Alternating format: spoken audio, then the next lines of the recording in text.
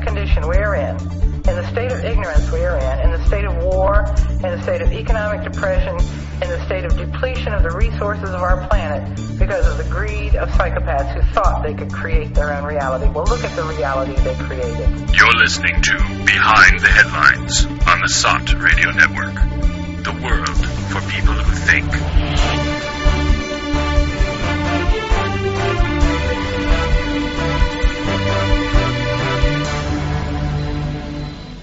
Hello and welcome back to Behind the Headlines. Today is Sunday, December 7th in a new year, 2018. And after a brief hiatus, it looks like the trouble never ends. And we're here today to cover the stories of the day. We'll be leading with Iran and getting into some other subjects. But first, let me introduce myself, Ilan Martin. And with me in the studio today is Harrison Keeley. Hello. And from across the pond, we have Mr. Joe Quinn. Hello there. So, how's everybody feeling today? Are we ready to jump in and get into the news? And ready to go. Ready to go, Joe? Ready to rock and roll in a new roll. year. Thankfully, we're all very stable geniuses. To be able to handle the new year. Yep. Yes. Yes. And there's stable and genius. And that's what's gonna. Mm-hmm. That's gonna define 2018. Stability and genius. Just watch it happen. And for those of you who haven't yet heard, that's a little reference to our leader in chief in the U.S., Mr. Trump, who has ascribed himself these traits of stability and genius in reference to his behavior relating to North Korea and all of his statements, among other things. So, and who could deny that he is a stable genius? You look at all the headlines now, and they all say Trump says he's a stable genius, and like genius in quotes Trump. So he's getting all the headlines that are calling him stable and genius. Right. So I think he won again. The mainstream media doesn't know when it's being trolled, really, does it? And my question is, what would they do if Trump didn't have a Twitter account for this past year, you know? I mean, what would they talk about, really? I mean, the other day when he came up with that statement, I checked and it was on all the major mainstream media news sites, you know, the headline across the board, you know, Trump, I'm a stable genius. Trump claims to be a stable genius. And then some people give the actual quote of kind of stably and geniusy, like, you know. It's like, and that was the headline, you know, for like a whole day. Mm-hmm. Or in some places for a couple of days, you know. Oh, yeah. Amazing. Very important news, you know, that Trump said something kind of stupid that he shouldn't really have said. They haven't figured out that he's just got a different approach to the presidency. And, you know, I suppose they'll finally warm to it and just accept it for what it is, but they're still wetting their pants every time he says something inappropriate, quote unquote, you know. Mm-hmm. And immodest. And yeah, that was probably a response or reaction to this new book that came out. Is his name Michael Wolff? Wolff, yeah, something Wolff. So. The gist of it being that the White House is in disarray, and Trump regales his staff with stories about himself, and he never wanted to be president, or he didn't think he'd be president, and all kinds of stuff. And then Trump and you know, Sarah Sanders and everyone says, "Oh, it's all lies. None of it's true." And it was you know, sloppy Steve Bannon was making stuff up, and you know, all kinds of stuff. So. But I think it was actually, it was in response to that, and maybe even his tweets about Kim Jong-un and his back and forth with him, and because then, you know, people were saying he's not stable because he was comparing the size of North Korea's nuclear buttons to Trump's nuclear buttons. And Trump said his nuclear buttons are bigger, and they work. And they work, which is funny, you know. That's what I would say, you know. I mean, if you just had the approach, if you were president, you had the approach of just dispensing with all formality and that kind of stuff, and just talking turkey type thing, talking off the cuff like you would in kind of in a street or a bar or something, then that's the kind of thing you say, Yeah, and it's World Wrestling Federation level stuff, and that's the guy that Trump is, right? He was that's his background. Yeah, Yes. and he's really kind of, I mean, if you've got a sense of humor and you can kind of, get over the fact that there's not going to be a nuclear war with North Korea, then it's really funny because you realize that it is a really big game of world wrestling, and that's kind of the revelation that comes out of it, is that you realize that that's really all of this stuff is. It's like high level geopolitical world wrestling where it's just trash talk. And the thing is that, every other president has, taken it so seriously and kind of puts on the act that it's serious, and Trump just goes totally overboard and really exposes it for what it is. And the thing is that it actually ends up working, like we have in our show description for today. We can get ahead a little bit to North Korea, where, there's been this really over the top back and forth between Kim and Trump. And to the where it escalated to the point of, like we said, Trump comparing the size of their nuclear buttons, where, at that point, you've just got to kind of laugh.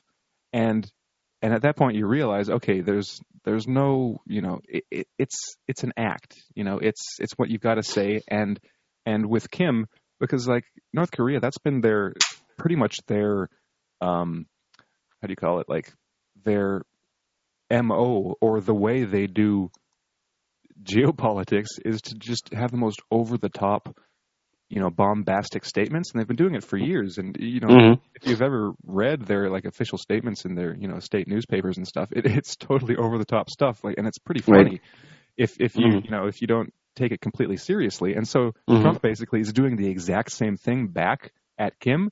And what happened last week? The North opened their direct communication channels to the South for the first time in over a year, and said they want to work together and make the South Korean Olympics a thing and let them happen, and they want to have some direct talks with South Korea.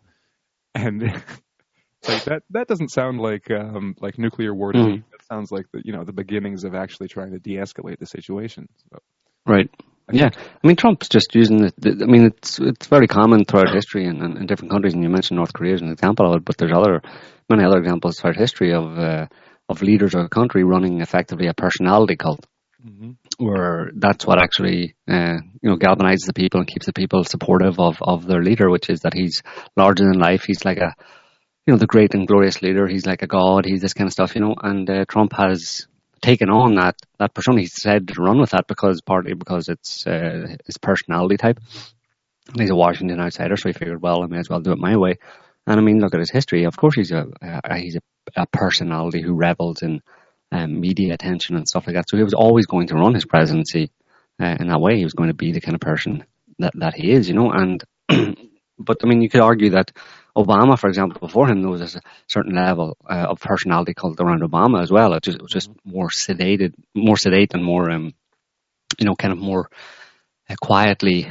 More presidential, quote unquote. Yeah, well, more presidential and more, people were more quietly in awe of him, but the same level of kind of glorification of him is there as there is with Trump, that was there with Obama, and Obama just was a different kind of personality. But for us, people don't really seem to understand why we don't mind this happening with Trump, because we've seen, it's been our opinion or our perspective that every president before Trump in the US, or let's say most of them, it was all a bit of a farce. They were putting on a show of being, the world's greatest democracy and freedom and democracy and all of these noble ideals, when behind the scenes they were pretty much exactly the opposite, certainly in terms of foreign policy. And the rest of them are just a bunch of corrupt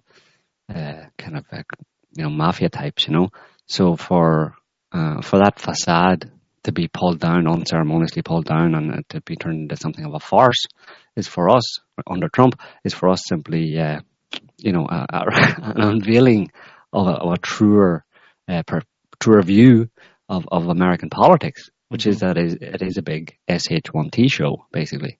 And there's all sorts of infighting and double dealing and stuff. And And it's good.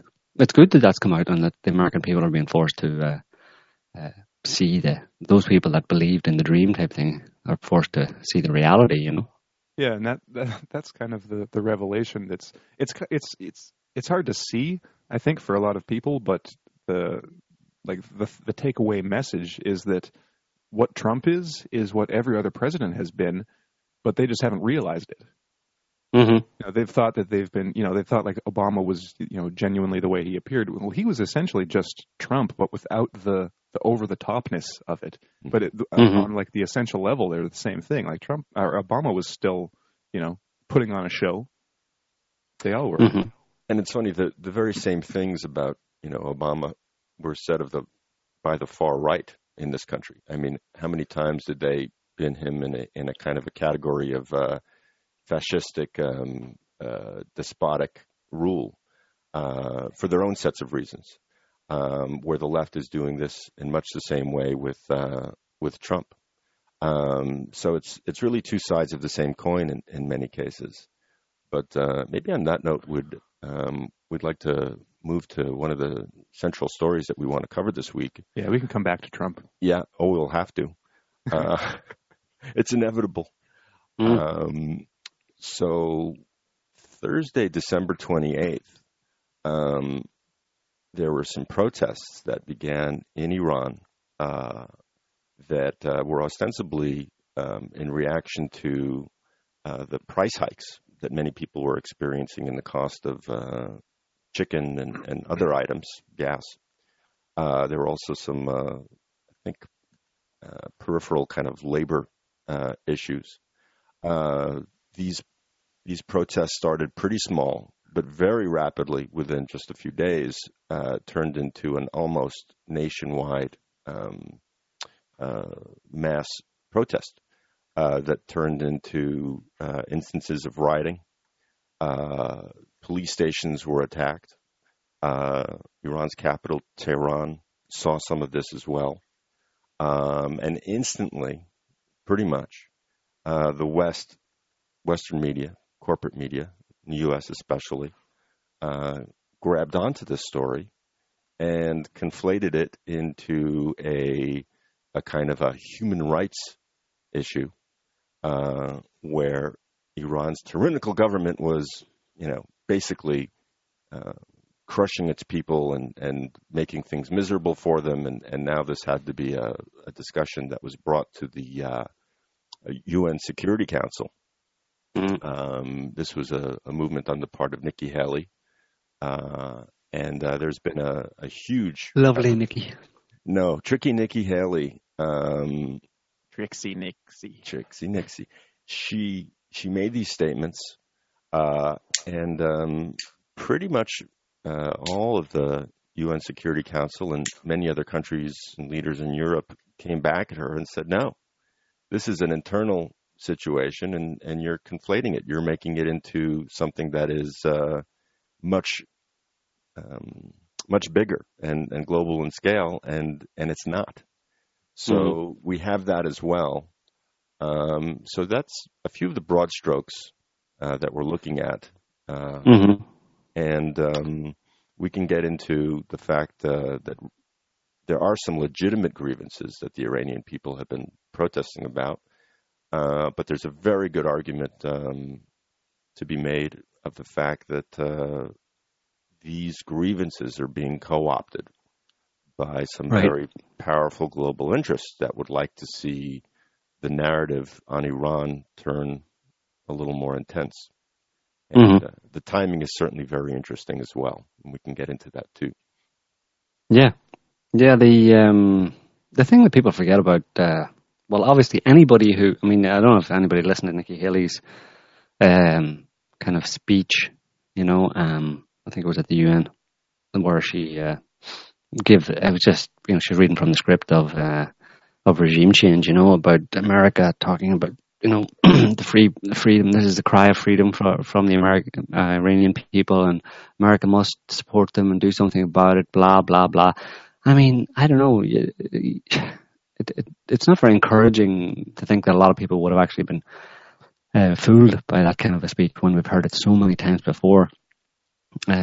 from a U.S. ambassador or a U.S. politician or president or whatever, in effectively arguing for, what ultimately in the past has been the destruction or the invasion or some other, in some other way, the co-opting of an entire country, and its descent into chaos.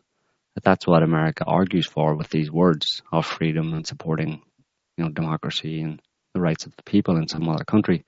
Ultimately, what happens is the country goes to hell. And there's so many examples of that. The idea that anybody would have believed the drivel coming out of that woman's mouth is a bit depressing. But I hold out some hope that a lot of people didn't just kind of like went, yeah, whatever. Of course, there's the bleeding heart humanitarians who would always, support that kind of a call to arms for freedom and democracy in some far off country, and particularly in the West and in America. But I think more and more so, the more they use that tactic, the more people just see it as the same old story coming out of the US, which is, arguing, using fancy words, high-sounding words, and for very selfish goals or interests on the part of the U.S. government. So, and totally misrepresenting like what the protests were actually about. At least right.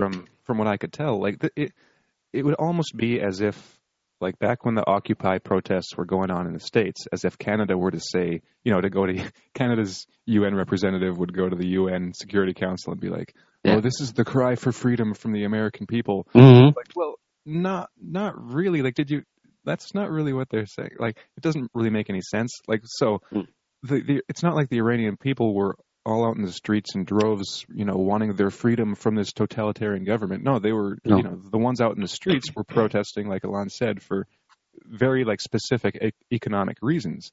Right. And there were in exactly the same way that Occupy Wall Street were doing. Right, exactly. And there were some rioters who had like, anti-regime slogans and posters and, placards and things like that. Just like there are in, Western protests. And so I guess you could say, oh, well, those people are fighting for their freedom because they, fundamentally disagree with the, the way the Iranian government is set up. But at the same time, those are the rioters. Those are the, essentially the black mask covered, rioters in the States, Antifa and, the anarchists, when like no one supports those kind of protesters in their own country, like ever. No matter, if it's because they break stuff, and they kill people, and they hurt people, and they just make a mess of things.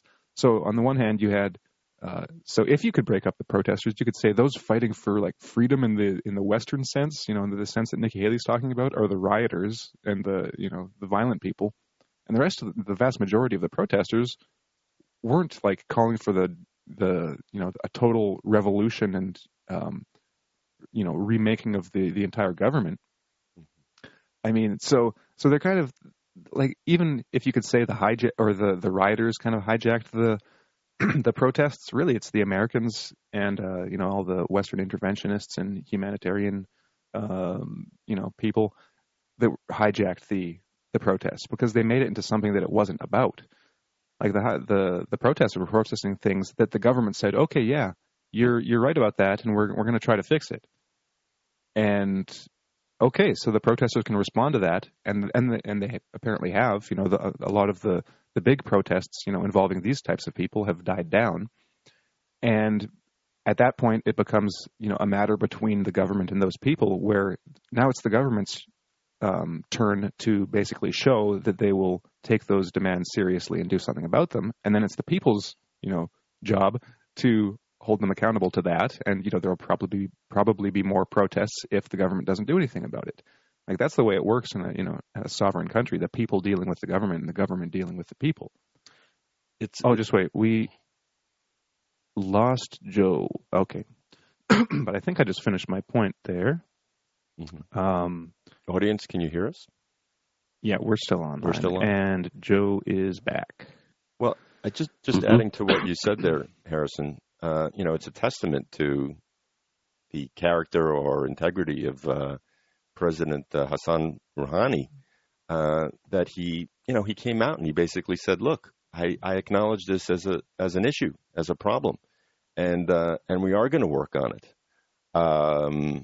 And he didn't he didn't take the entire situation and say, this is all bullshit. This is entirely a Western-backed attempt at destabilizing Iran. He gave the situation and the kind of feelings of the Iranians who were legitimately protesting about this their due. At the same time, he and others in Iran, including the ambassador to the UN, were able to come out and say, yes, we have issues that we have to deal with, but at the same time, make no mistake, there have been outside influences that have propelled or made larger these protests for their own political purposes. And there has been some allusion to evidence that would be brought out to connect those Western influences to what we've been seeing. And just one more comment on the actual protests themselves is that it really displays kind of an ignorance and kind of a willful ignorance on the part of both the Western commentators and the people that just get kind of caught up in the Twitterverse or whatever's going on to make them aware of this. And that's the kind of political, demographic breakdown of the, kind of what we'd call the left and the right in Iranian politics. Because in Iran, unlike in the West, where, the left is more kind of like, socialist and, the right is more kind of free market. Well, in Iran, the people that, like the hardliners, like more of the Ahmadinejad supporters, they're more like socialists. They want more kind of government involvement and, I guess you'd call it like subsidies or, public support for the ordinary people. Like they want more benefits, basically.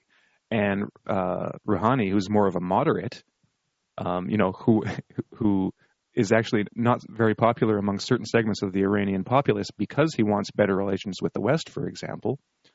And that's kind of the moderate position. They're more like kind of free market. So a lot of the people that are protesting Rouhani's economic policies are actually more hardline, Iranian Republic than than Rouhani's supporters, for example. Right. So the West is basically supporting a bunch of protesters who, if they had their way, would want Ahmadinejad back in power, and Ahmadinejad was like the next Hitler, back when he was in power. So it's just everything's upside down and completely backwards, and it just shows how opportunistic and cynical the support of the protests is. It's just purely for a Western interest. And it has nothing to do, or very little to do, I'll say. Maybe, there's always a tiny bit to do with what's actually going on. Yeah, and from an economic perspective, that one of the main thing that the protesters were protesting, the legitimate concerns or complaints of the protesters was effectively austerity measures, a law that was kind of passed recently in Iran that was effectively austerity measures. And that's something that Western democracies have been prescribing for their own people. For the past 10 years. So from an economic point of view, it makes complete sense as well. It's ideologically or economically, it's in line with Western policies as well as from a political point of view, the Rouhani government. Obviously, and we've seen that was Rouhani was a government that Obama did a deal with, and so the other thing people forget about is that if America didn't have 300 million people, it'd be very easy, relatively easy for, if it had a much smaller population, it would be very easy for another country to incite these kind of protests or encourage them and lead them up to some kind of a civil war or a coup in the USA. It's only because America has 300 plus million people that makes that impossible, really, because of the size and the number of people. You see, I mean, that the kind of regime change that the US has encouraged or provoked or fomented in other countries only happens in countries that are very small, relatively speaking. Over the past number of years, like in Syria, there's 26 million people. In Iraq, similar number of people. Libya, much less, you know. So it's with that number of a very small, relatively small population, it's easy to get enough people in there to whip it up and to create chaos and create the appearance of a kind of civil war. But it's not possible really to do it in past a certain size of country, and in this case, Iran. Obviously, it fell flat in its face because they can't do it. Iran has 80 million people. Mm-hmm. It'll be a country for anybody, like even the great USA, to foment a regime change. And I mean, you'll never see the US successfully causing regime change in China, although they've tried it to some extent with in the past, and there's even some suggestion of their involvement in the whole Tiananmen Square business, and then more recently with the Hong Kong protest a few years back. But it goes nowhere, you know, because the country's far too big to carry that out. So America's lucky, you know, in that sense, you know, because if it was a smaller country, smaller population, if there was those kind of Wall Street protests that happened with a smaller population, you know, if a country like Russia or China or whoever felt like it, they could do exactly the same thing to the USA, you know, and it would work, you know, because there's plenty of social kind of fracture lines in the USA for that could be easily provoked if you threw enough money and people and organizing power at it. Mm-hmm. And just to put some of what you said into scale, Joe, you know, the numbers, the relative numbers of people who are protesting, or at least the rioters, were very small. I mean, they were talking about just a few hundred people nationwide who were acting violently. You know, next to the several hundred people who were peaceably demonstrating regarding the austerity measures. Well, the official number, the latest official number I've read from Iranian sources is around like 45,000 protesters. But yeah, in every Twitter video of the actual kind of rioting and violence and kind of the guys saying the anti-regime slogans and stuff, it was only ever like, you know, a dozen to two people in any one of these groups. So yeah, it was probably like in the hundreds for the rioters, but it was in the tens of thousands for the protesters. Even 45,000 is out of a population of 80 million, and cut that, you know, down by 2/3 or whatever for the adult population. You're still talking about like less than 1/10 of 1% of the population. Yeah. Less than 0.1% of the population protests, and America goes to the UN and calls a UN Security Council meeting to galvanize the world to do something about the grievances of this 0.1% of a population of a country. Yeah, like really? Who called the UNSC for the Occupy protests, right? And you know what? The Occupy protests could have easily, I mean, there was something up to maybe 20 people killed, but there were policemen killed as well. If you had the same situation in the US, if someone could have interfered in the Occupy Wall Street protests and you know, rabble-roused those people to the point of being much more violent and maybe even attacking physically attacking and killing policemen, you bet your ass that the US would have shot a bunch of them as well. No doubt. So there's absolutely no difference here. There's this false kind of moral kind of superiority going on. But, you know, America's no better than any country, really. You know, any major, let's say, developed or developing country in the world. It's no better than any of them. But of course, it rides high on the appearance or the mythos of it being so superior. You know. Well, one interesting thing that I just thought of was, you know, one of the famous pictures that's going around Twitter is the young woman, you know, standing up on something with a stick, and hanging from the stick is her hijab. Not even her hijab. Okay, hijab. Her headscarf. Yeah, her headscarf. That's what people don't realize about in Iran as well. Just hold that point for a second, Harrison. Yeah. In Iran, it's 80 million people. That's a lot of people. There's different stripes, different types. Just as there's fundamentalist Christians and in the US, there are kind of extremist, or not extremist, but fundamentalist Muslims in most Muslim countries. You know, there's a section of the population that are very devout. and those people choose to wear the kind of full, the women in particular choose to wear the full hijab and cover themselves fully. And then in bigger cities like Tehran, there's a much more cosmopolitan, younger population who don't and don't want to.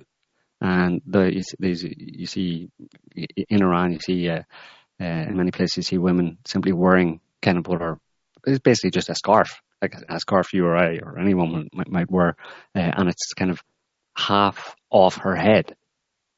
So half of her hair is exposed, all of her face is exposed, and she's just, it's quite nice actually. Yeah. It's quite nice. It's a fashionable, it's a fashion statement almost.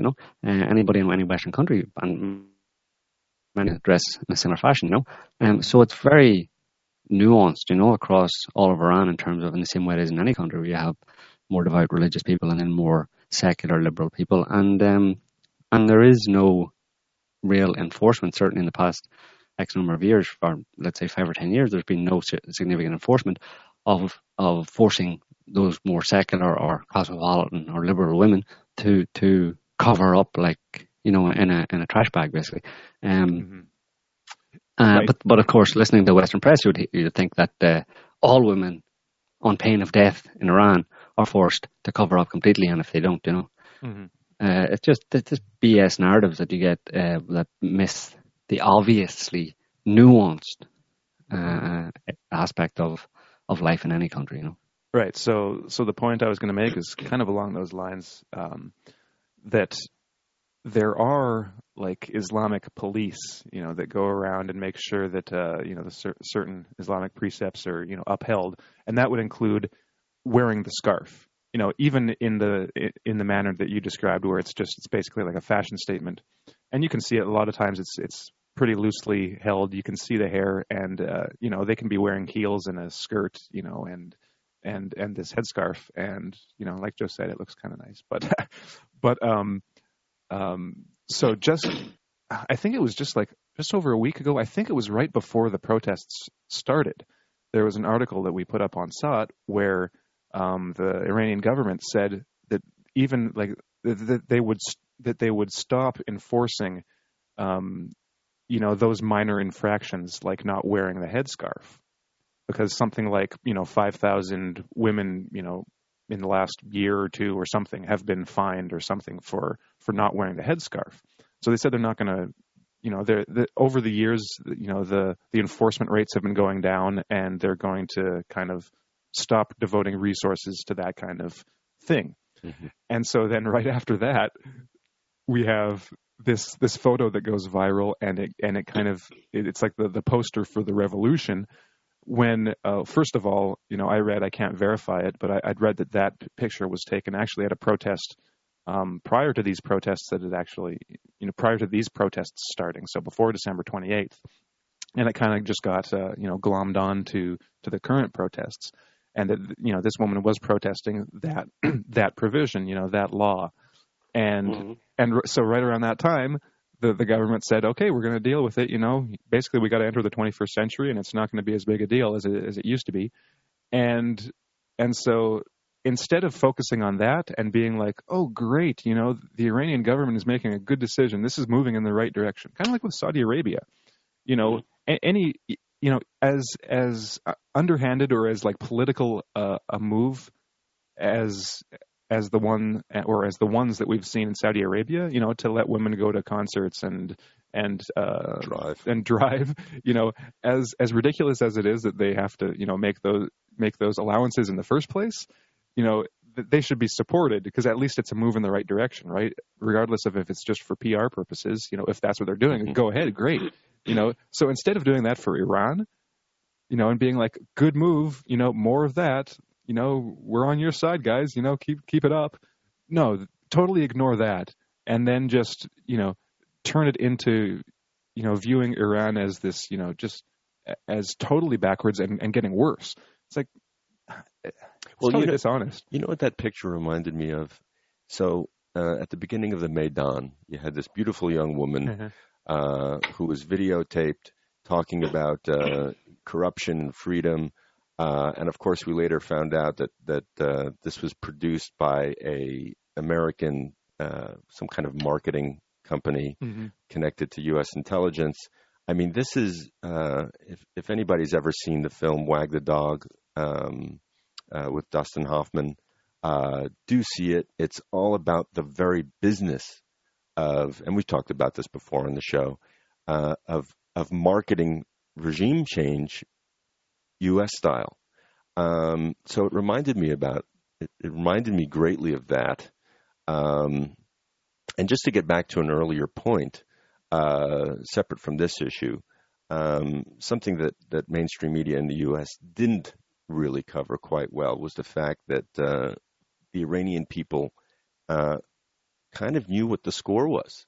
That even if there were problems in Iran that are legitimate, it wasn't enough to merit the type of reaction that was coming out of the U.S. And so you had thousands of people who were pro-government coming out and in these mass demonstrations as well, and saying, you know what, we're not buying it. So that was an interesting dimension to this whole thing as well.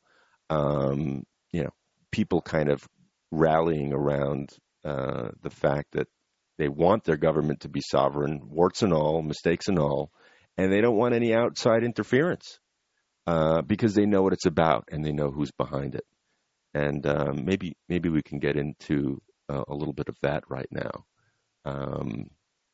because shortly before all of this happened, former General McMaster of the Trump administration met with his counterpart in Israel. And I'm a little short on details about that, but it seemed like they had come to some kind of agreement whereby there would be this kind of four-pronged approach to challenging the Iran problem. So you had that. You had all of the kind of anti-Iran rhetoric coming from Saudi Arabia only a month or two ago that was kind of jointly made with Israel. And, they know they can't come at this completely militarily. It has to be done in some other way. There has to be, the narrative still has to be fed that Iran is worthy of attack by the West, be it economically, politically, socially. They can't go full frontal on this. So I just find the timing rather convenient. It's like it's in a way it's quite predictable. On December 29th, there's a writer, Bernard of Moon of Alabama, who we like to include in a lot of SART articles. We like to publish a lot of his works because he is able to anticipate a lot of things. And he basically called it. He said, look forward to the kind of left's freedom fighting for Iran in the Twitterverse coming very soon. Look forward to the neocons making statements about the necessity for the Trump administration to be strong against, to come out strong against Iran. And sure enough, only days later, like clockwork, all of these things came to pass. And it's sort of like it's such a program. It's such a systematic set of political and social statements that get made that we're so used to seeing time and time again, that you just kind of plug in the program and there it goes. And we're seeing it right now with Iran. Right. And the other thing that I couldn't help but notice, and it's kind of in the background there, but you had Trump making this announcement about Jerusalem being the capital of Israel. And we speculated at the time that this was kind of early December, right? We speculated at the time that that was gonna get him some favors, or certainly could pull some strings, or with let's say with the Jewish lobby in the US. And we speculated at the time that it might have been we might see the easing up of the whole FBI Mueller investigation into Trump and the harassing of him over the Russia collusion business. And sure enough, around that time, the whole thing started on Mueller's investigation started to unravel. quite a lot, and the focus started to turn more on Clinton and on Mueller and his investigation himself and the FBI and their partisan politics, basically. Mm-hmm. And that whole thing has, at this point, really does seem to have been discredited, to a large extent. It kind of has fizzled and gone away. Of course, it's still officially ongoing, but I have a definite sense of it, of the kind of strength having been taken out of it, mm-hmm. Not going anywhere. And then, hot on the heels of that, then we have the Iran thing, and not only that, but just previous to that, you had, in fact, as part of the lightening up or the reduction in focus on Trump and the Russia collusion. After he announced the Jerusalem thing, you had this brief, focus on, as a diversion, as to turn the tables on Mueller and the FBI and their support of Clinton, for example. You had the focus on Obama and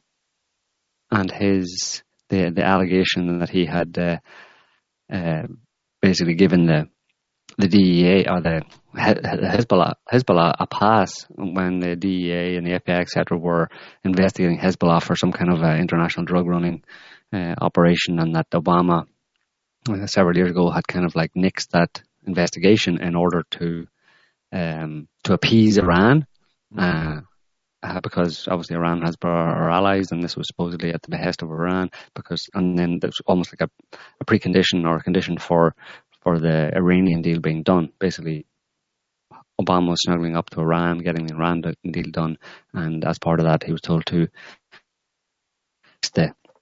this supposed investigation into Hezbollah. Now that was over the past few weeks, and brought some supposedly negative press to corruption in the Obama administration, as opposed to corruption in Trump and Russia collusion and stuff. Mm-hmm. And of course, that also focused negative attention on Hezbollah.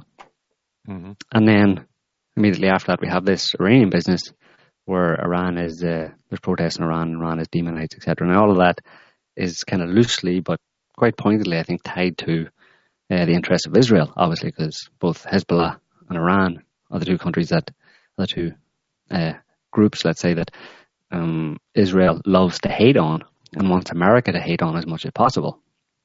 And we saw that happening immediately after Trump announces Jerusalem as the recognition of Jerusalem as the capital of Israel. Mm-hmm. So it's kind of circumstantial, but it's interesting nonetheless. It's kind of like a 2-for-1 type of thing, where the heat is taken off Trump by this refocusing on Obama and Hezbollah, and also then Israel gets something out of it by an attempted, global demonization of Iran. Mm-hmm. And of course, Netanyahu is basically in the White House, through Jared Kushner. That's something that it's funny that doesn't really, well, it's not really funny. It's totally understandable that doesn't get talked about at all. Several weeks ago we talked about Russiagate and how, if they were being serious, they'd be talking about Israelgate, because that's where all the American collusion is with the Israeli government. And just some background on Jared Kushner, his family, his father, Charles Kushner, very tight with Netanyahu. When Netanyahu would come to the United States, he would stay at Kushner's place. He would actually sleep in Jared Kushner's bed. Mm-hmm. Apparently these guys don't, Kushner, they didn't have a guest bedroom, so I guess he just... Did he get anybody to pee on it? I don't know. Maybe. Well, I was wondering if Jared was I could in write bed at the time, but... Well, yeah. Well, I could write up a dossier on that if you want, And we'll pay you $1 million, Joe. Done. And there's a couple. There's this one there's Ryan Dawson at Anti-Neocon Report. He did a whole little documentary on the Kushners, and just getting into just the amount of crime in that family. Mm-hmm. The father's a felon. He was in prison for 2 years, and just the kind of stuff that guy got up to. The way Dawson put it. I listened to an interview with him. He said every stone that he tried to unturn, he found some like convicted crime and lawsuit and trial. And like one of the things that Charles Kushner did, he hired a prostitute to like for this sting operation to catch his brother-in-law in order to blackmail like his sister. and he spent like $35,000 to do it, and then he got caught. And his brother didn't even or his sister, sorry, didn't even, it didn't even work on her. She just said, yeah, I don't care, whatever. But like, and they just total, like so much corruption, with the Port Authority, New York and New Jersey. And it's just amazing the amount of crime that these guys get up to. And they're totally in bed, like with Israel. And so Jared Kushner is in the White House, and, I don't know what his, how much of it is just like, the sins of the father, and how much Kushner himself, Jared, is in on this stuff, and how, how, let's say, fanatical he is, like his father. By every indication, he seems to be in that direction. At least he goes along with what his, the standards that his dad set up, like by, funding, settlements in the West Bank. But I mean, Netanyahu slept in the guy's bed. I mean, this like they're one step removed from being in bed together. Yeah, so right. Yeah. Well, there's a scandal right there, but apparently it's not the right scandal, But it's not. I'm not surprised, obviously, that that Kushner's father has a criminal background and would be best friends with Netanyahu, because obviously Netanyahu is a he's an arch criminal himself, and that's not just an ad hominem attack. That's there's court proceedings going on dealing directly with Netanyahu's corruption, and not just him. But it's also interesting that over the past, I think this week, for the 6th week in a row, there have been thousands of people, and anti-corruption protests in the streets of Israel. Yeah, go to the United Nations Security Council. Well, yeah, we should, because you know what? The number of people protesting there's several thousand people. Now, if you use Israeli population, leaving out the Palestinian population, that's actually more people in the streets in Israel than there were in Iran. Mm-hmm. Percentage-wise, yeah. Right. So, but as for 6 weeks, and you don't hear a word about it. Mm-hmm. Why? Well, I don't know. Maybe there's a reason. Maybe Jordan Peterson should be notified. Yes. About the protests going on in the what would you call it? The cradle of Western civilization. Not Iran, but Israel. Mm-hmm. And of course, Joe, you're referencing Peterson's statements in support of the protesters in Iran. Is that right? Yeah. Yeah, Peterson should stick to psychology and right. Spend a couple years getting up to date on geopolitics, because his epidermis is showing.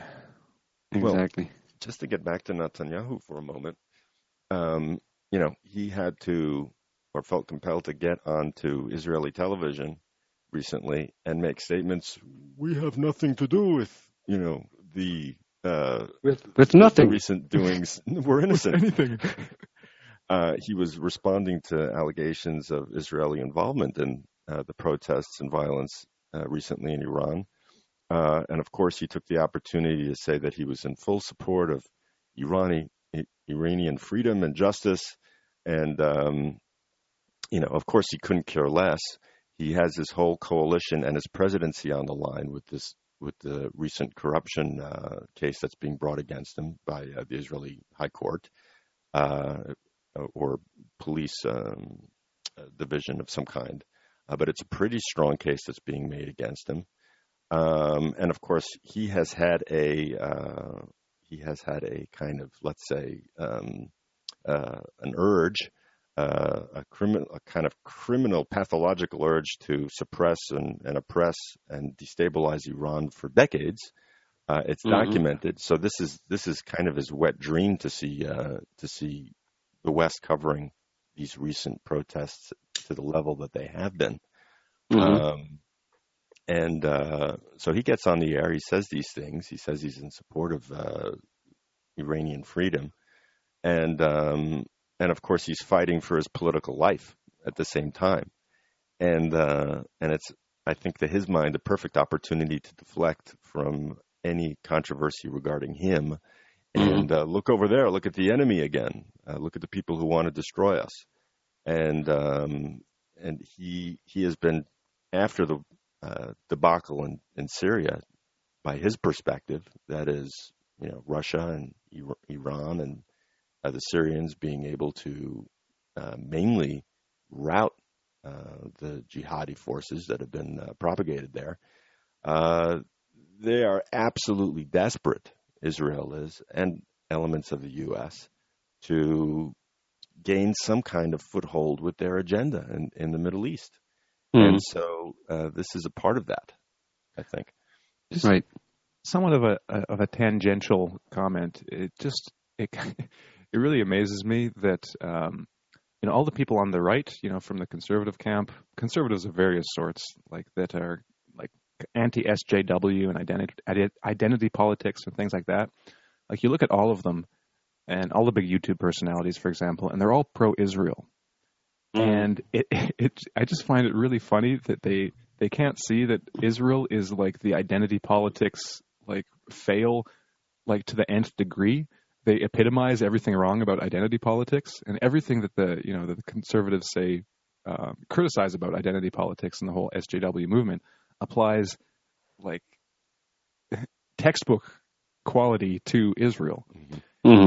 Like, give us an example. Like the whole victim mentality, the whole like, Jewish identity thing. I mean, it's just it's like the Israel is founded on Jewish identity, and it's the group over the individual. And this goes back to the foundation of Israel. Before the foundation of Israel, this was like epitomized in the way that the Jewish terror groups operated.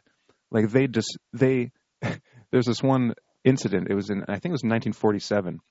Can't remember the name of the ship, but there were like Jewish refugees that would be sent to Palestine. And the Haganah, maybe. Well, it might have been the Haganah or Stern or but whichever of the group was, there was this ship with refugees, Jewish refugees, and because Palestine, they had like a quota, like they'd take like 40,000 or something at any given time in a year or something. And when there were too many, they would send out the boats of the rest of these refugees to other countries, not back to Germany or Poland or wherever. And so there was this ship with, hundreds of Jewish refugees on it. And one of these Jewish terror groups bombed the ship and killed everyone on it because they didn't want, the refugees to leave. That would be bad PR for the Zionist movement. They wanted the Jewish refugees to stay, and they wanted Jews to be afraid of leaving so that they would voluntarily stay because they might get killed if they left. Now this terror group, whichever one it was, said, "Oh, this was just a mistake. We didn't mean to actually kill all of the people. We just wanted to disable the boat."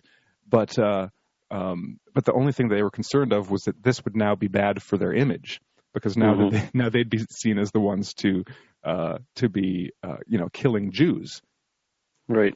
Jewish terror groups. So that was, I just gave that as an example of the collective, the group, the identity over the individual.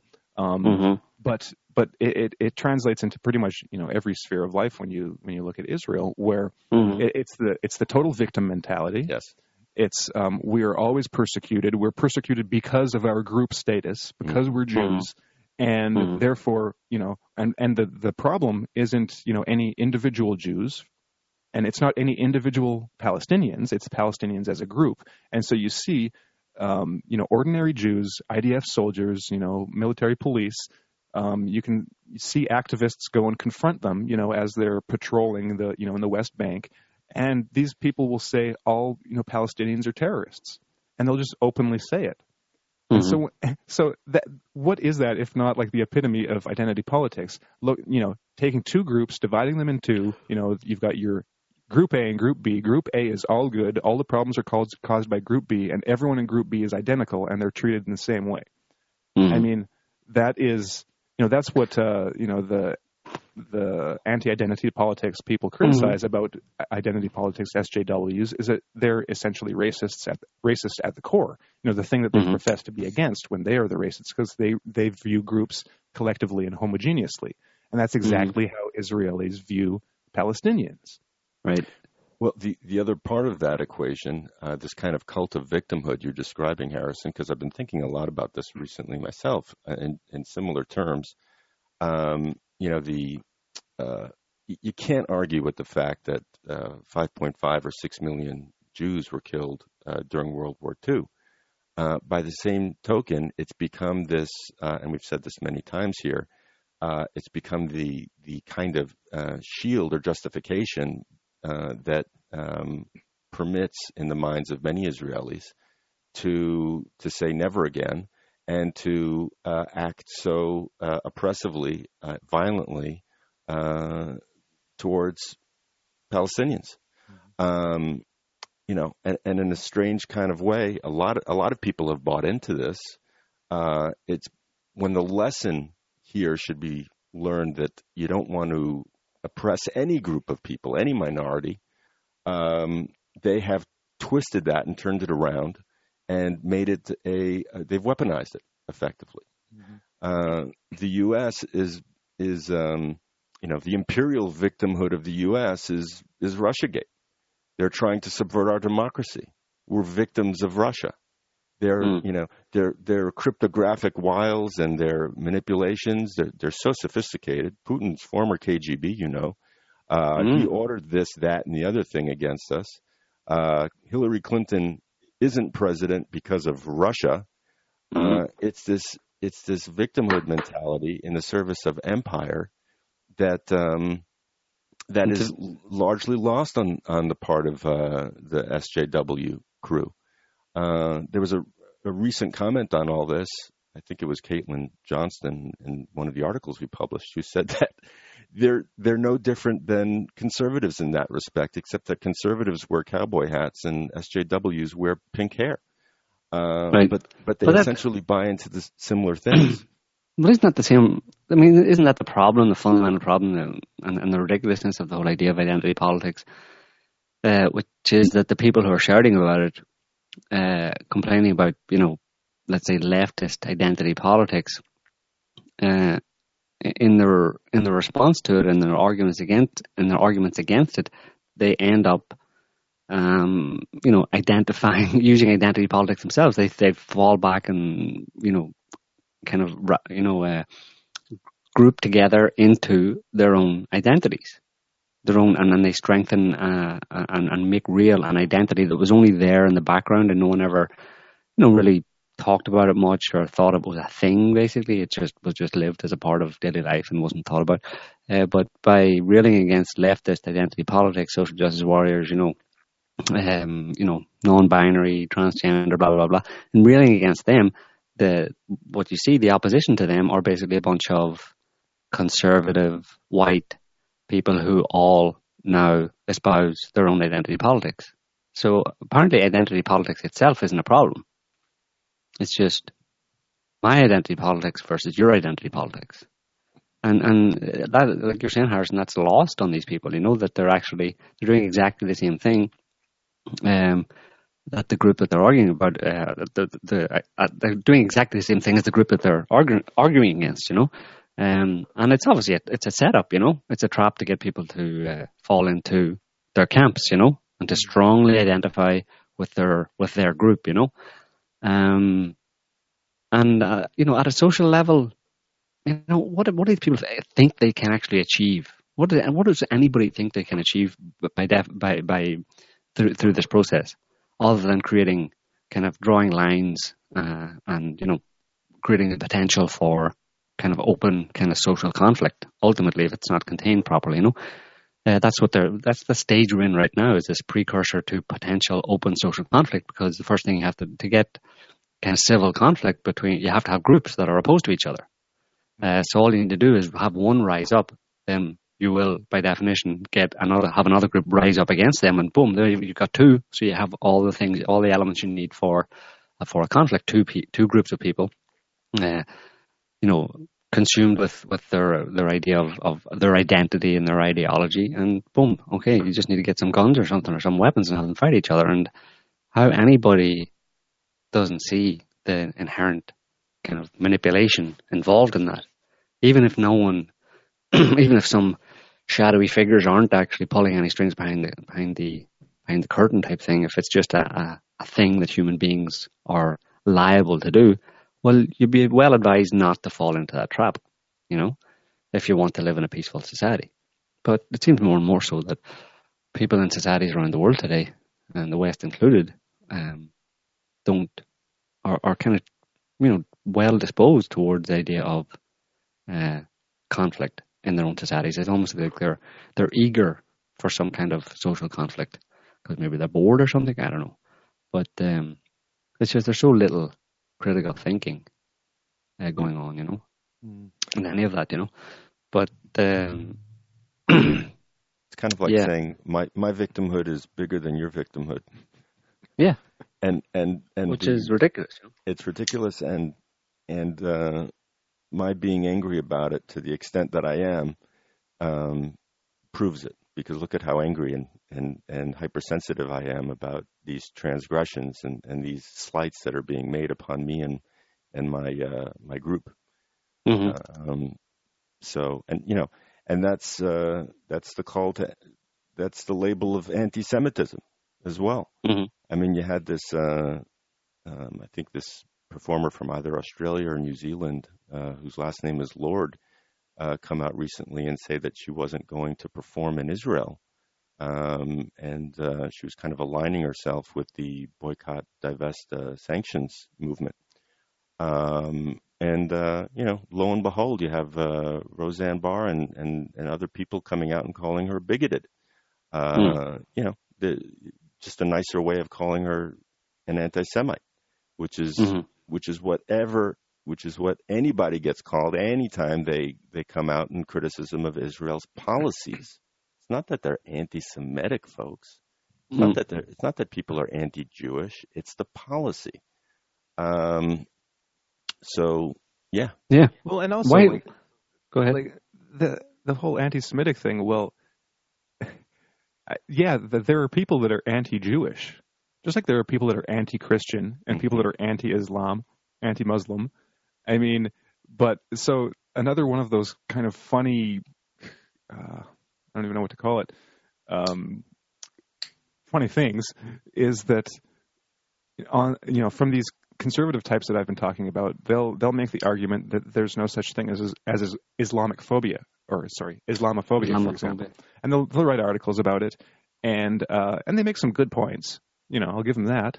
But then in the same article, they might write, a critic might, offer, the criticism, oh, well, if you say there's no such thing as Islamophobia, couldn't you say the same thing about anti-Semitism? Well, no, anti-Semitism is real, but Islamophobia isn't. And it's like, well, wait a second. You can't have it both ways. It's like, because the arguments that a lot of these people make against there being such a thing as Islamophobia can be made for saying there's no such thing as anti-Semitism.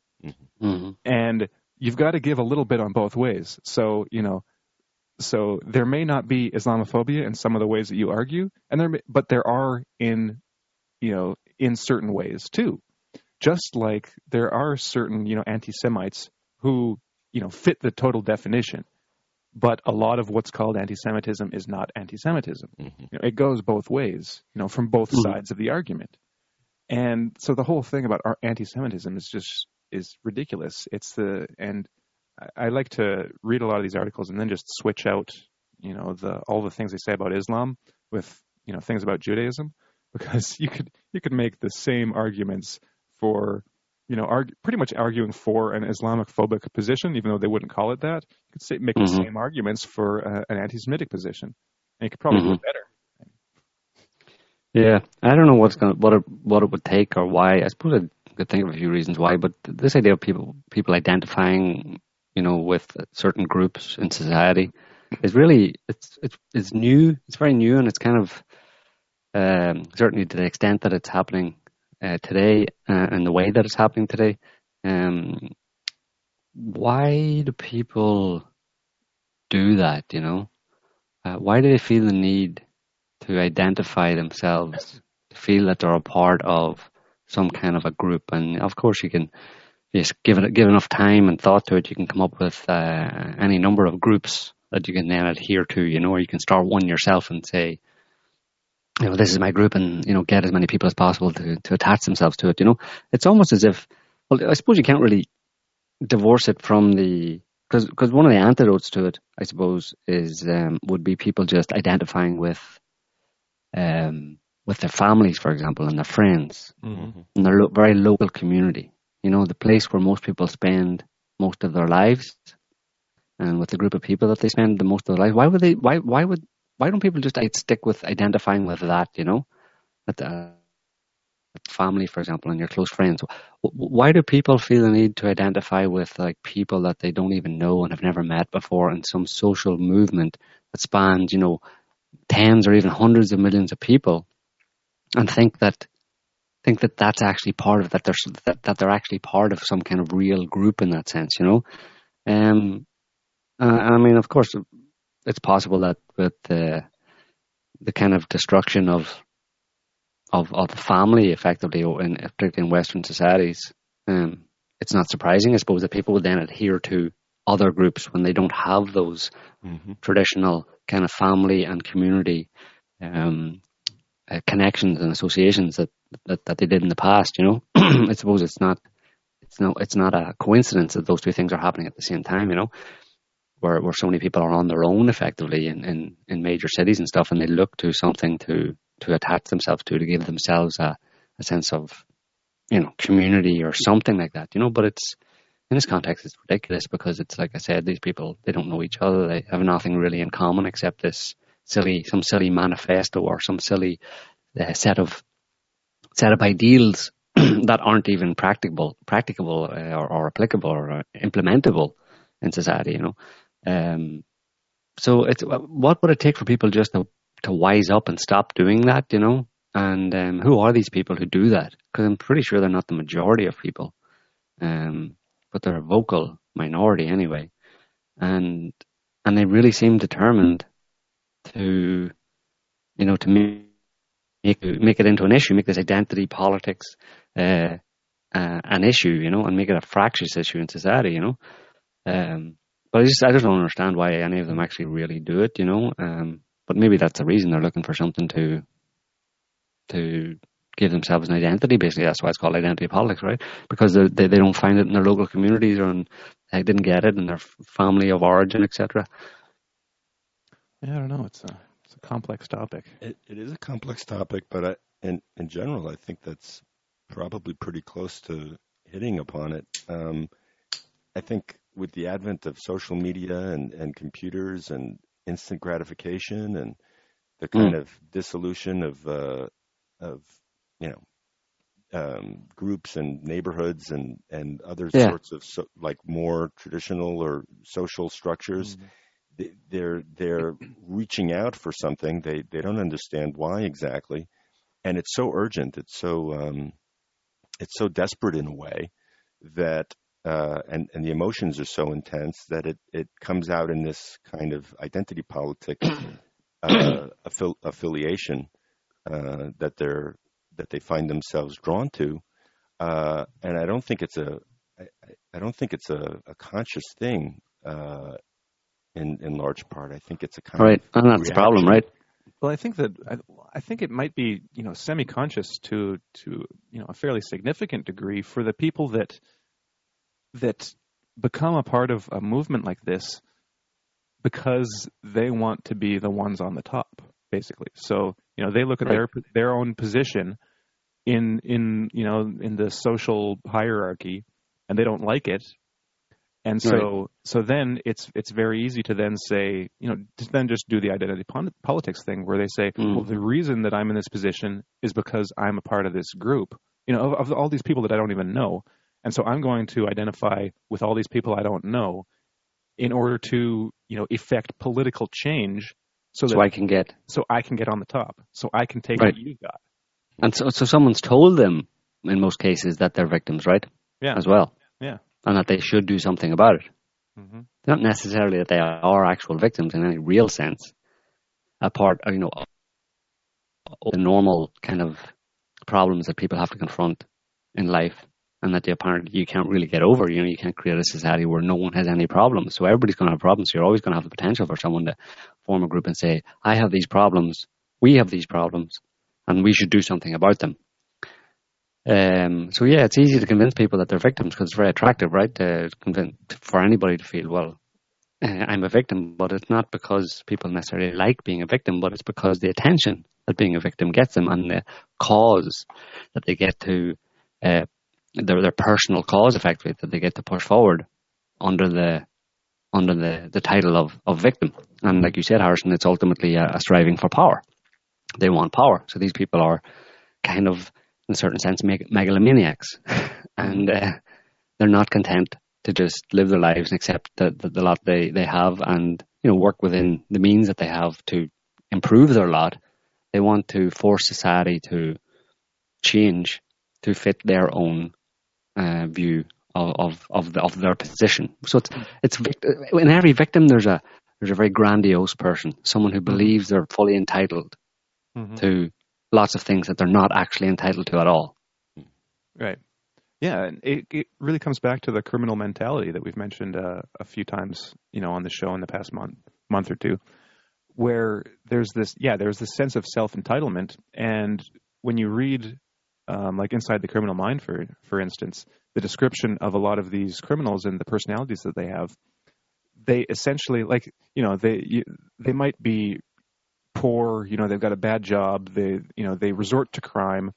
And when someone will interview them, like Sam now, the author of this book, he'll ask them, oh, so what do you want to do? He's like, oh, well, I really want to be an entrepreneur and, have my own business. And he talks to them about this, and they have no idea what it takes to start a business. They have no idea how much work they're going to have to put into it.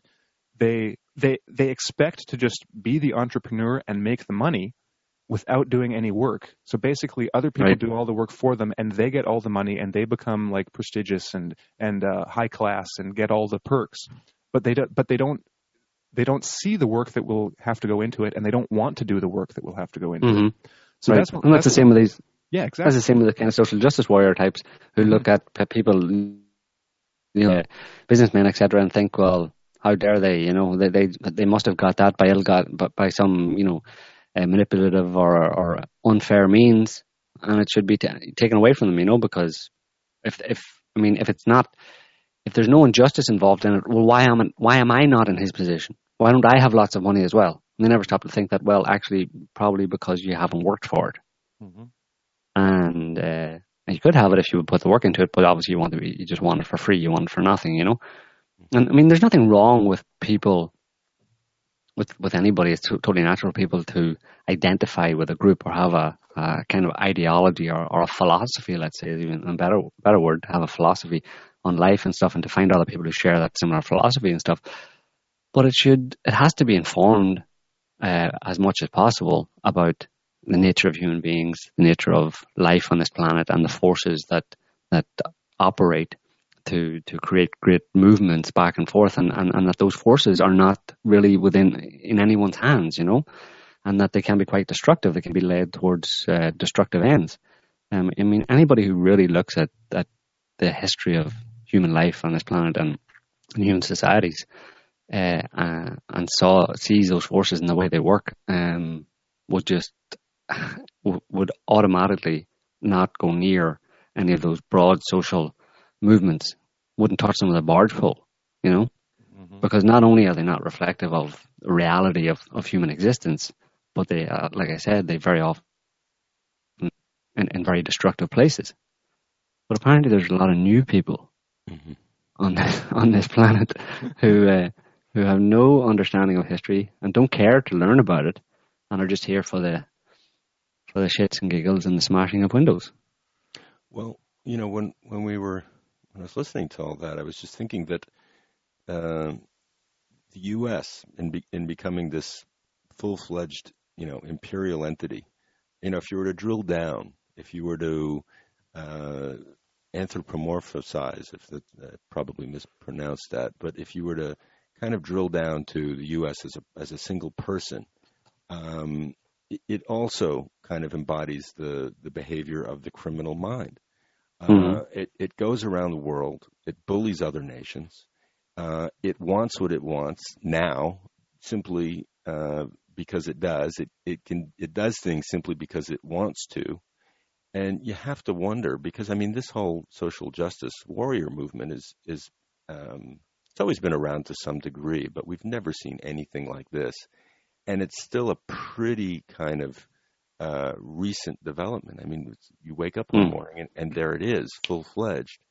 So you have to wonder if there is, to some extent, a kind of a reflection that's being held up towards the authorities who are behaving in this way. There's a kind of a mirror, a societal mirror, in the form of these social justice warriors that we're seeing. It's the child of government, yeah. It is. But it's also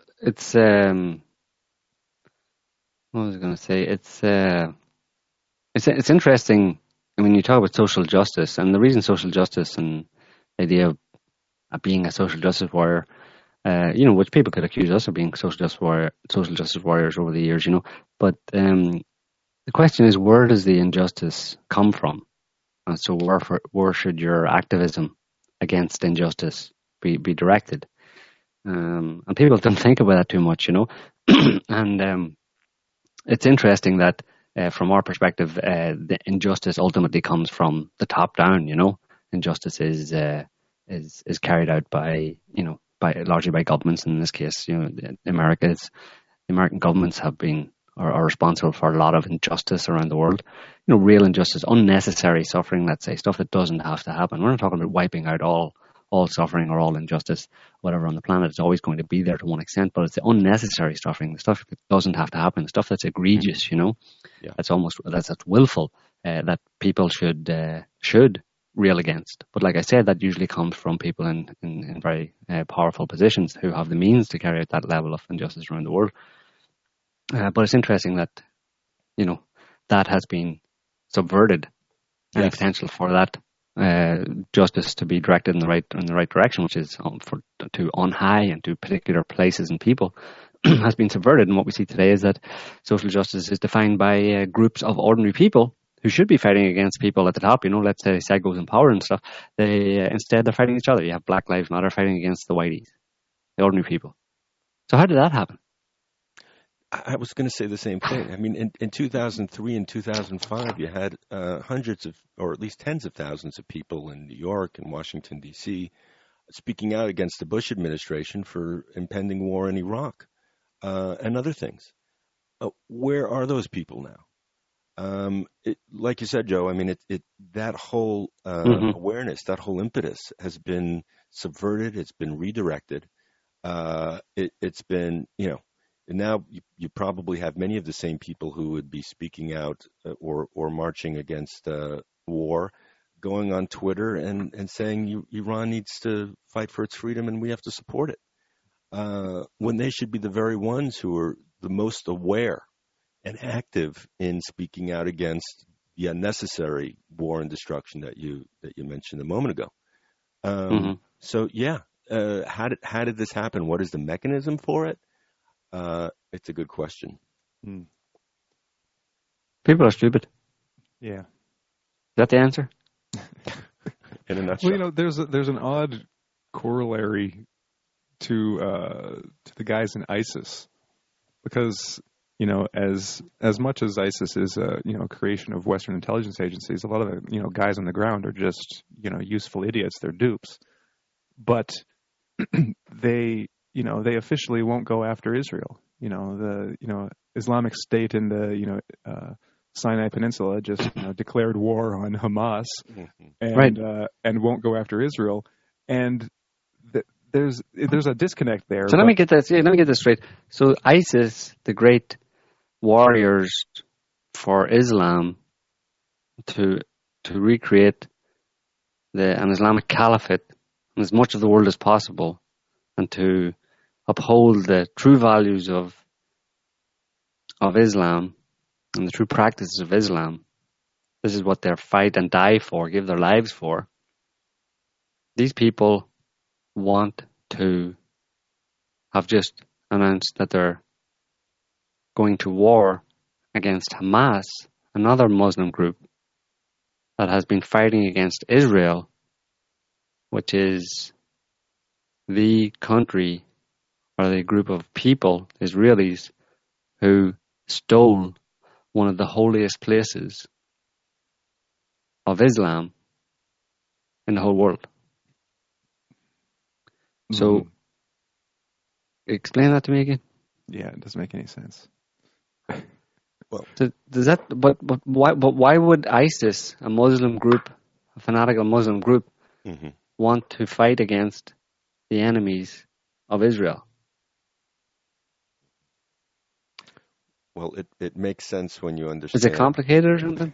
That ISIS that is not a rational. Like we're applying all of these rational. That's what the mainstream media tells me. But that's who they are. No, but that's what I'm saying. At some level, ISIS must hate Israel, right? Who knows? Yeah. Yes. But they must, by definition. Yeah. Right. So why are they fighting against Israel's enemies? For the same reason that all the leftist, anti-war people are now, just obsessed with identity politics and don't care about all the wars going on in the world. And they also support an Iranian regime change. Right. Because their minds are all messed up. Because they're stupid. They're stupid. Well, we've got a caller here. He's been on the line for a while. We got Stephen on the line, so I'm going to take this call. Stephen. Hello. Hey, Merry Christmas. Merry Christmas. And Happy New Year. Happy New Year. Merry Christmas. Yes, Merry Christmas. Yeah, I enjoy the conversation, and like somebody said earlier, this is extremely complicated when you start delving into these issues like this. And I also agree with the idea, and it really has come home to me lately, is that people are stupid. People, and when I say that, I make a point like, hey, I'm not excluding myself from that assessment. I'm fucking stupid, okay? And every time I start thinking I'm smart, I'm going to set myself up to realize again how stupid I am. And I think here's the important point is that you know you're stupid. Exactly. If all these stupid people out there knew they were stupid, they would be less stupid. We're hearing a little echo from you. Could you turn the speaker down, please? I don't have a speaker to turn down. Can you hear me? No. Okay. Can you hear me okay? Yeah. Okay. But that point was really brought home with the ancient Greeks. Some of the philosophers back in that day made the point too that we really are just so fucking stupid. And everybody anytime you meet somebody that thinks they're smart, you just got to be really careful with them because they're just so stupid to think that they're smart that they're dangerous, right? Are you saying this has been on for 3,000 years? Yes. It hasn't changed? Yeah, the unreflected life is not worth living, I think is what Socrates said. And he was around a bunch of stupid people in that day. and they if the story is correct, they made him he committed suicide rather than to bow down to their stupidity. And anyway, I think he's one of the historical figures that I have some respect for just the guy really is fascinating from the accounts of him in the Republic written by Plato. But getting to this issue about Jewish people in Israel, there's a lot of games being played. Jewish people are 2% of the population. Yet they have a high percentage of positions in entertainment, law, doctors, and I can't bash Jewish people. That's because they're not stupid. Well, there you go. And I despise anti-Semitism. Whenever I meet somebody who's the Jews, I'm just like, shut the heck up. But, hang on a minute. Do you realize, Stephen, do you realize that what I just said, that Jews are not stupid, is actually anti-Semitism? Well, yeah, I can understand that. But no, and my larger point is if you're 2% of the population, it's easy to see why a lot of Jewish people would get caught up in viewing the majorities as a potential enemy, especially with the history of pogroms and so forth. But having said that, there's a lot of people that Jewish people in the United States that support Israel. They're not critical thinkers about it. And but then having said that, there's a lot of people that put their ass on the line, that are hated by their own families and communities or looked down upon because they dare to speak up for the Palestinians. And Right. God bless those people. Those are quality people. So this is not an easy issue, but I despise anti-Semitism and people that whine about the Jews. And maybe if you're a small population, maybe you'll put a lot of emphasis on education into getting into positions of power, just so you don't end up slaughtered by the majority. Or maybe it's a genetic as well. Yeah, there you go. But That's anti-Semitic. Anti-Semitic though. Yeah, and getting on to the SJW, where it really grates me, and as I'm a white male, but when I hear these people, they go on and on about it's the whites, you're privileged, this and that. It's so sickening to hear that kind of talk, and because there's a lot of people like me that struggle. I'm not privileged. I don't see where my privilege is at. I bust my ass just to have a living where I don't have wealth. I don't even have money to attend to the care of my health insurance for myself. I don't have that money, and I don't have property. But then when they talk about that, we whites, me, I have to pay reparations because I'm guilty. That rubs me the wrong way. Well, yeah, no, you and a lot of other people, I'm sure, and that's why it's so stupid, and that's why it's really a recipe for social chaos. It's horrible. The idea of, I'm all for understanding how people are discriminated against by people with more power, the history of racism. I'm all for delving into that, exploring that. But when you start, your solution is to say that I am guilty and you're going to tax me higher or whatever. So the descendants of people who were slaves, they might be 1/2, 1/4, 1/8 white. The descendants can have something and you're going to tax me. I see that as a recipe for freaking disaster. And I think that the way it works in the social justice movement is there are leaders of it, thought leaders, and they make decent salaries, $50,000 and up, maybe less, but they're getting money for spreading their ideas and being the leaders. And they can say all of this stuff, and they rile people up with simplistic, formulas and so forth. And it really does sow division.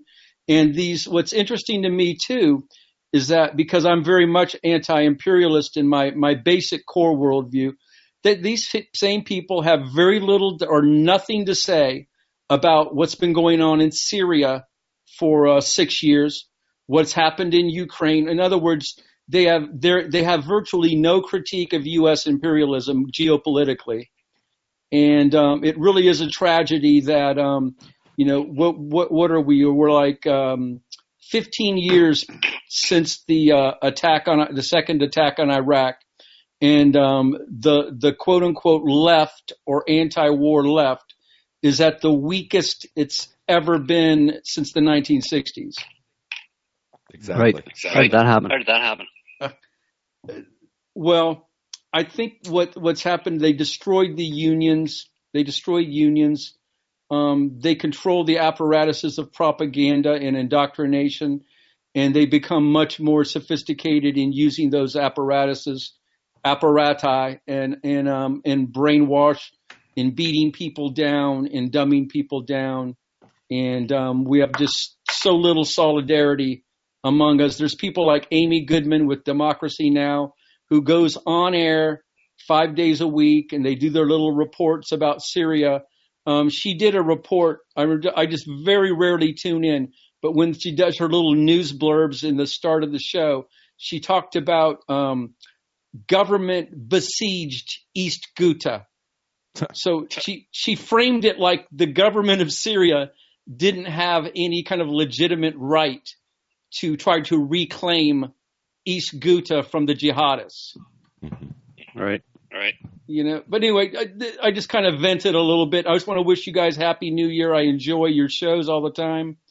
And it's not going to be easy. Who knows what's going to happen in the future? But wow, I just, I really do appreciate voices such as y'all's, coming on air weekly, and we can have some discussions and deep thinking about things, because without that, we would be in worse shape. So thank you, guys. Bring some sanity. No problem. Thanks for listening. Thank you all. Take care. Bye-bye. Great. Thanks, Take care, Stephen. And Stephen, next time you call in, maybe try to get some headphones or something, because when you call in, there's an echo. So it makes back and forth, conversation a little difficult. But see if next time if you can maybe hook up some headphones to your phone or whatever you're using. All right, thank you. Thanks, Stephen. Okay, bye-bye. That's made me think of an interesting point there that I think is true across the whole victim mentality situation, just as I was having some fun there with anti-Semitism. That it's potentially anti-Semitic to say that the Jews are smart, right? Mm-hmm. And it would also obviously be anti-Semitic to say that they're stupid. Mm-hmm. So whenever you're dealing with a victim mentality, when you're not really allowed to say anything about the person, good or bad, when what would be good or positive in any other scenario is seen as victimization. You're dealing with some kind of pathology. Yeah, because if a goy says that the Jews run Hollywood, that's anti-Semitic. If a Jew says that Jews run Hollywood, that's just self-congratulations. Yeah. No, it's not anti-Semitic that Jews are smart because it's sarcasm. The Jewish people, by and large, are very intelligent. They have very high IQ. Obviously there's exceptions and everything, but as a general rule, they're very intelligent. But that's potentially anti-Semitic. So I think you can maybe say that they're just average, but then that's almost like it's not very nice to say that either about someone, is it? Yeah, you that can't they're just say average. someone's average. That's mean. And you can't say that they're stupid. So there you go. You just have to shut up. Yeah, you can't say anything. Don't say anything about the Jews. Well, but we mentioned Jordan Peterson. One thing that he said that I kind of agreed with, but on the other hand, he didn't really go or take it as far as he could. He was talking about this. Someone asked him in a Q&A about what his thoughts on the Jews were or something, and he made the point that when he came to Toronto and got his teaching position or whatever, he found that all the kind of successful smart people that he wanted to talk to were Jewish, and that he thought about that and he said, well, just like what you were saying, Joe, that a lot of the in the Jewish community, a lot of people are smarter. Like for whatever reasons, there are Jewish people tend to be smarter and they get into professions and so they can be at the top of their their game in certain professions. So there are a lot of Jewish lawyers or in Hollywood or whatever, or in politics. And he says that just shows that's not a bad thing. It's not a conspiratorial. It just shows that they're good at what they do. And but the one direction that that you have to go in when you acknowledge that is that when you have a super smart person who's able to do that, or a group that has a lot of super smart people that are able to do that, that means you're also going to get, well, how can I put this? If you're super smart and you're very effective, that opens up a whole lot of possibilities for you. Now, when there are a whole lot of possibilities, there are also increasing or more possibilities for evil. Yes. So whenever you have, a person that expands their opportunities like that, there are opportunities for evil. So not only will you get a whole bunch of, great Jews that are great at what they do and, the top of their profession and they do good work and, they're smart and they do good research or, they're good doctors, whatever. You're also going to get some people that are at the top of the food chain who are just cutthroat evil. And yeah. And, but you can't say that. But yeah, but you're not allowed to say some things that are obvious. Like, I mean, there's a book called The Bell Curve by a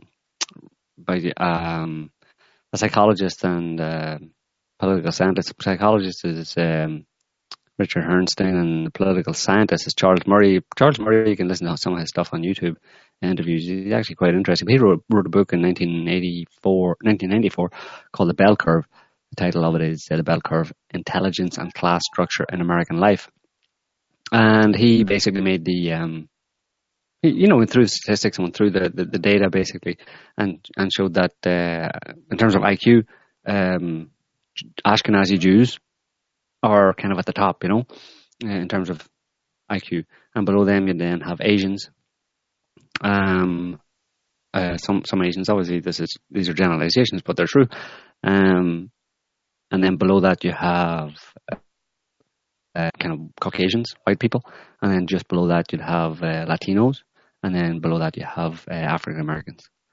And this is just a broad sweep in terms of, and the book is all about, partly anyway, it's about the argument that, people's position in society and class in society and where they are on the economic ladder and all this kind of stuff has at least partly to do with inherited genetic intelligence,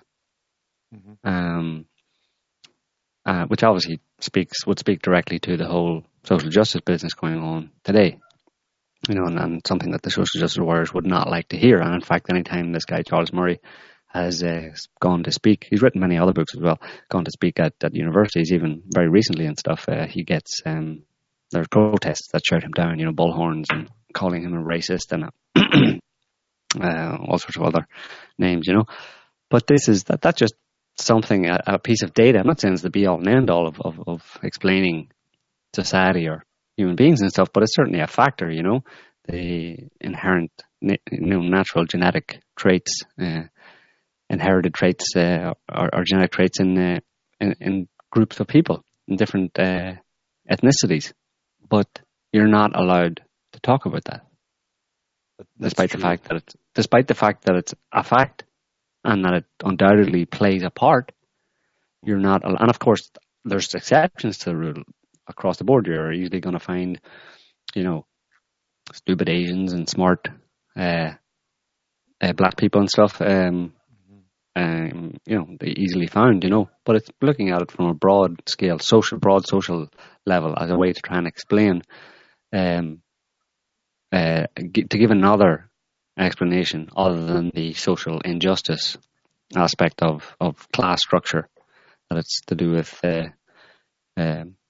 natural abilities that are defined or divided by ethnicity. Well, Joe, but there you go. Go ahead. Well, I just wanted to. I'm going to come out here on live air and just say, I come from a Jewish Ashkenazi background, and I've Alan, that's why you're so much smarter than all of us. And I've been offending you I've met all the way through this show. I've met a lot of stupid Jewish people, first of all. Of course. But just getting back a little earlier to Harrison's point, I mean, you think of a guy like Norman Finkelstein, for instance, who has come out strongly against the so-called Holocaust industry and has pointed out some of the things that we mentioned earlier about the label of anti-Semitism. I mean, you have a lot of genuinely good, I think, and strong individuals like Finkelstein who come from a Jewish background. His parents were Holocaust survivors. He had every reason to ascribe to this victim mentality and went in the other direction.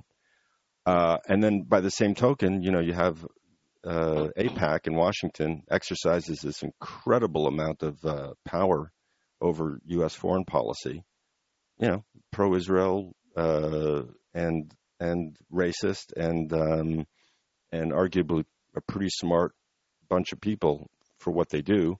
So yeah, I mean, it's nature or nurture, criminal mind, genetics. The Ashkenazi Jews seem to go into both directions. Well, I just figured out another way to put it. It's like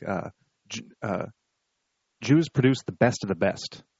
So the best lawyers, the best movie producers, the best doctors, and the best criminals. Like the biggest mobster in the United States, the best mobster was Meyer Lansky.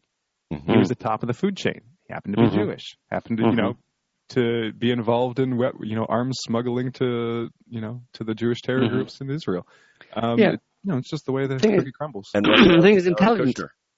Yeah, and look at Jared Kushner. I mean, the thing is, intelligence isn't the be all and end all of it. Obviously, intelligence is broken down as well into kind of types. I can't remember the exact terms, but there's types of intelligence that make a person more suited to certain certain jobs or certain endeavors.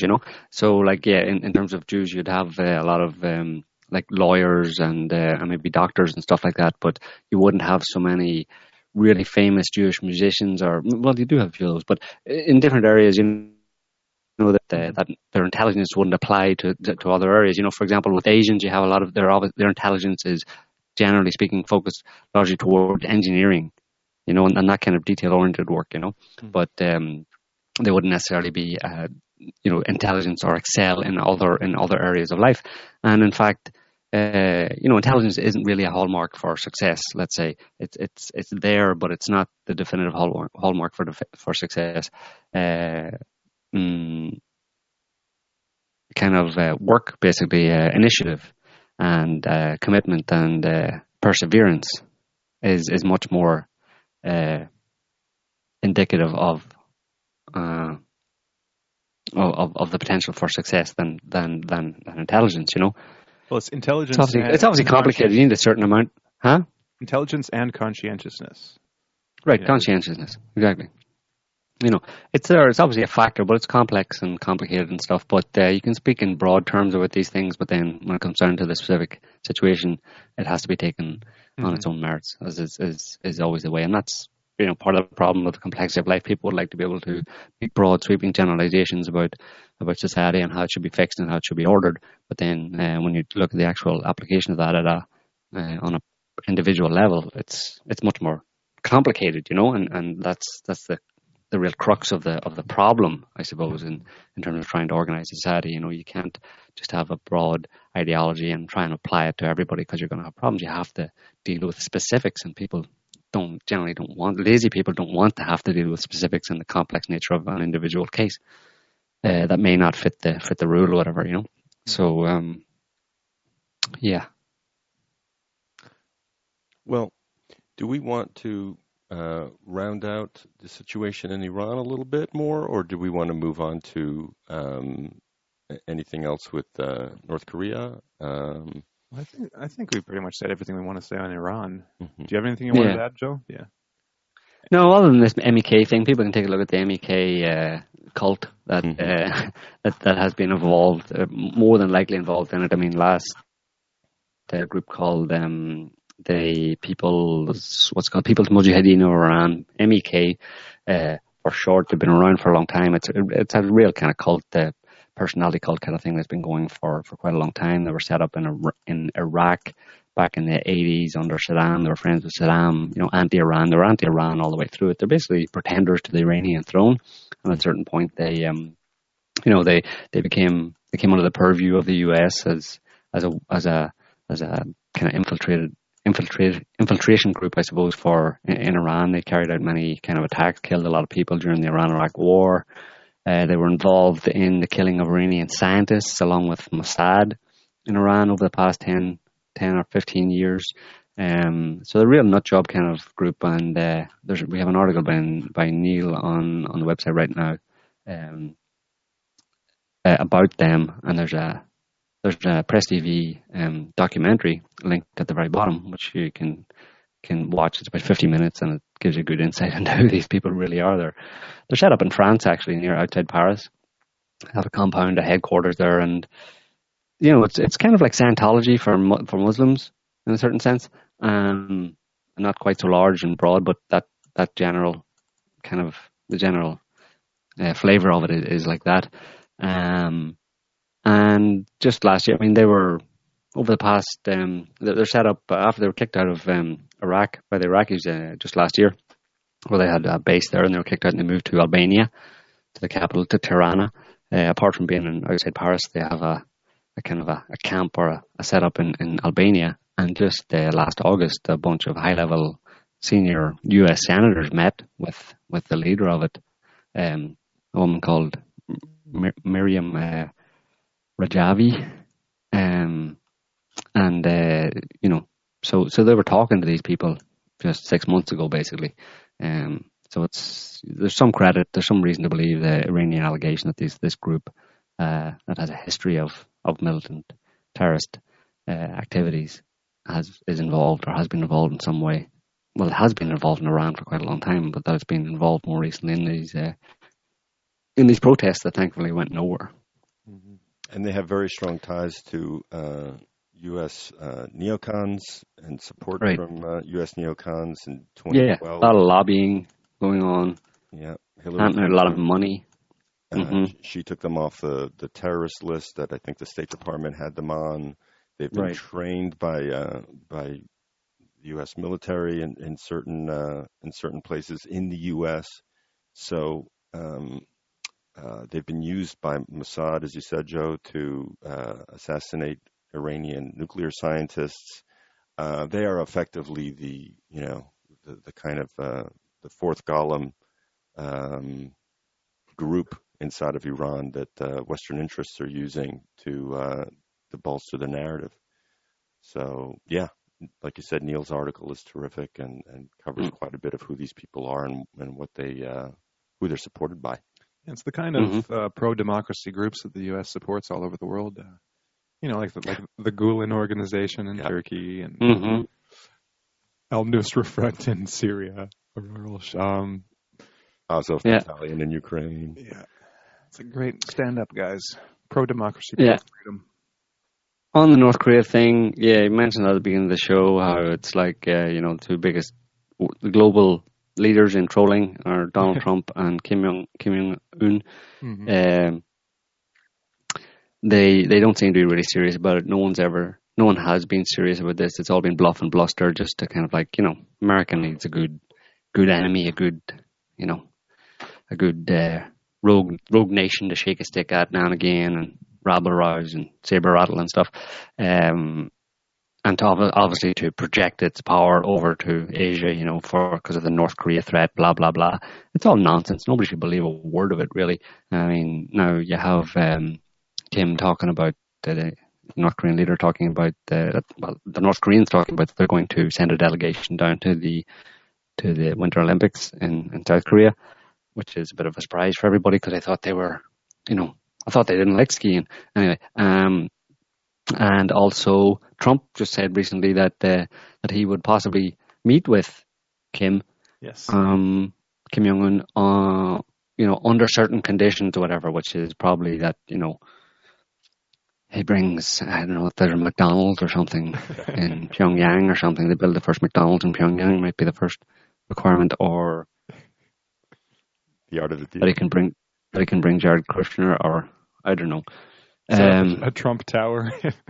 He can open a Trump Tower, or Melania is allowed to open a clothes store in Pyongyang. Those are the kind of conditions, probably. But yeah, I mean, they go from fire and hell and what do you call hell and fire, hell and fury, fire and fury, blah blah blah. Nuclear war. We're on the brink, and then it's like, yeah, I might meet with a guy actually, maybe chat about stuff. Just go from that almost from one day to the next, and it's how can you not think that it's all one big charade? Well, when Trump was asked about it, I think it was just yesterday, maybe the day before. He said he was asked about. I can't remember what the question was. It was just something related to the developments in North Korea, and he said, "Oh, well, actually, I've been getting a lot of people have been thanking me, and even the leader of South Korea had said that." Or do you have it? with you, Ilan? Yeah, I might. You keep paraphrasing, and I'll see if it's... He said they've been thanking me, and the leader of South Korea even said that that my tough rhetoric and tough stance have been essential to going like this. I've impressed them. Right, but the way he phrased it was kind of like he kind of admitted that it was all rhetoric, and then he kind of slightly backtracked and said, "Oh, but really, I'm still totally serious, and we've got the biggest weapons." And so he kind of like he reveals the man behind the curtain, and then just puts the curtain back down again and says, "Oh, right, really, I'm totally serious." Oh, he said, "This is deadly serious." Sure, I believe in talking.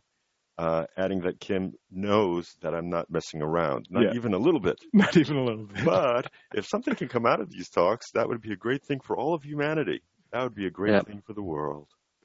When you have to qualify your tough talk by saying, "And I'm not messing around," even a little bit, you shouldn't really have to say that. No, but then you get the headline saying Trump's not messing around. He also says you have to have a certain attitude, and you have to be prepared to do certain things. And I'm totally prepared to do that. Yeah. Me too, Donald. I'm totally prepared to do that, whatever that thing is. So you need attitude. Let's do it. That seems to be the underlying lesson here from El Trumpo. So funny. The art of the deal. Mm-hmm. It's such a farce, the whole thing, We have to actually take it seriously and read headlines and go, let me analyze that. Oh, no, I'm not bothered. It's nonsense. Well, yeah, I think that's really all the news on North Korea. Maybe just one little thing on Russiagate. Joe, you gave the broad outlines of where things have been going the past couple of weeks. But one of the interesting developments is that Paul Manafort has filed a lawsuit against. Right. I can't remember who exactly it's against. If it's against the Department of Justice or the FBI or just Mueller's team. Yeah, the whole thing. But his point, which seems to be valid, so we'll see where it goes, is that he's basically suing them for going beyond the remit of their investigation in their charges against him, which is it makes total sense on the surface of it. So, like I said, we'll just have to see, because all the crimes that they've charged him with are, have nothing to do whatsoever with the Trump campaign. Trump go back as far as like 2005, 2006. And there's nothing to do, with the time period he was even involved in the Russia or with the presidential campaign. So they're going after and the law is apparently pretty clear that when there's a special prosecutor, they have a very limited, scope of what within the scope of the right. And that wasn't part of the their initial scope. So just on the surface of it, it looks like he's got a kind of a slam dunk case that this is, they shouldn't have charged him with any of this, and that just, again exposes the entire thing, is that all of the, there's no big, there's nothing there. There's no real charges. There's no burger. Everything they've got has been either with Manafort. Like the biggest charges were against Manafort for all these, alleged crimes that he committed, and nothing. And apparently the FBI already had looked at all of these things and investigated him at the time, and they closed the investigation. And so all they did for this new report was they just reopened it and then charged him with all the things they had previously cleared him of.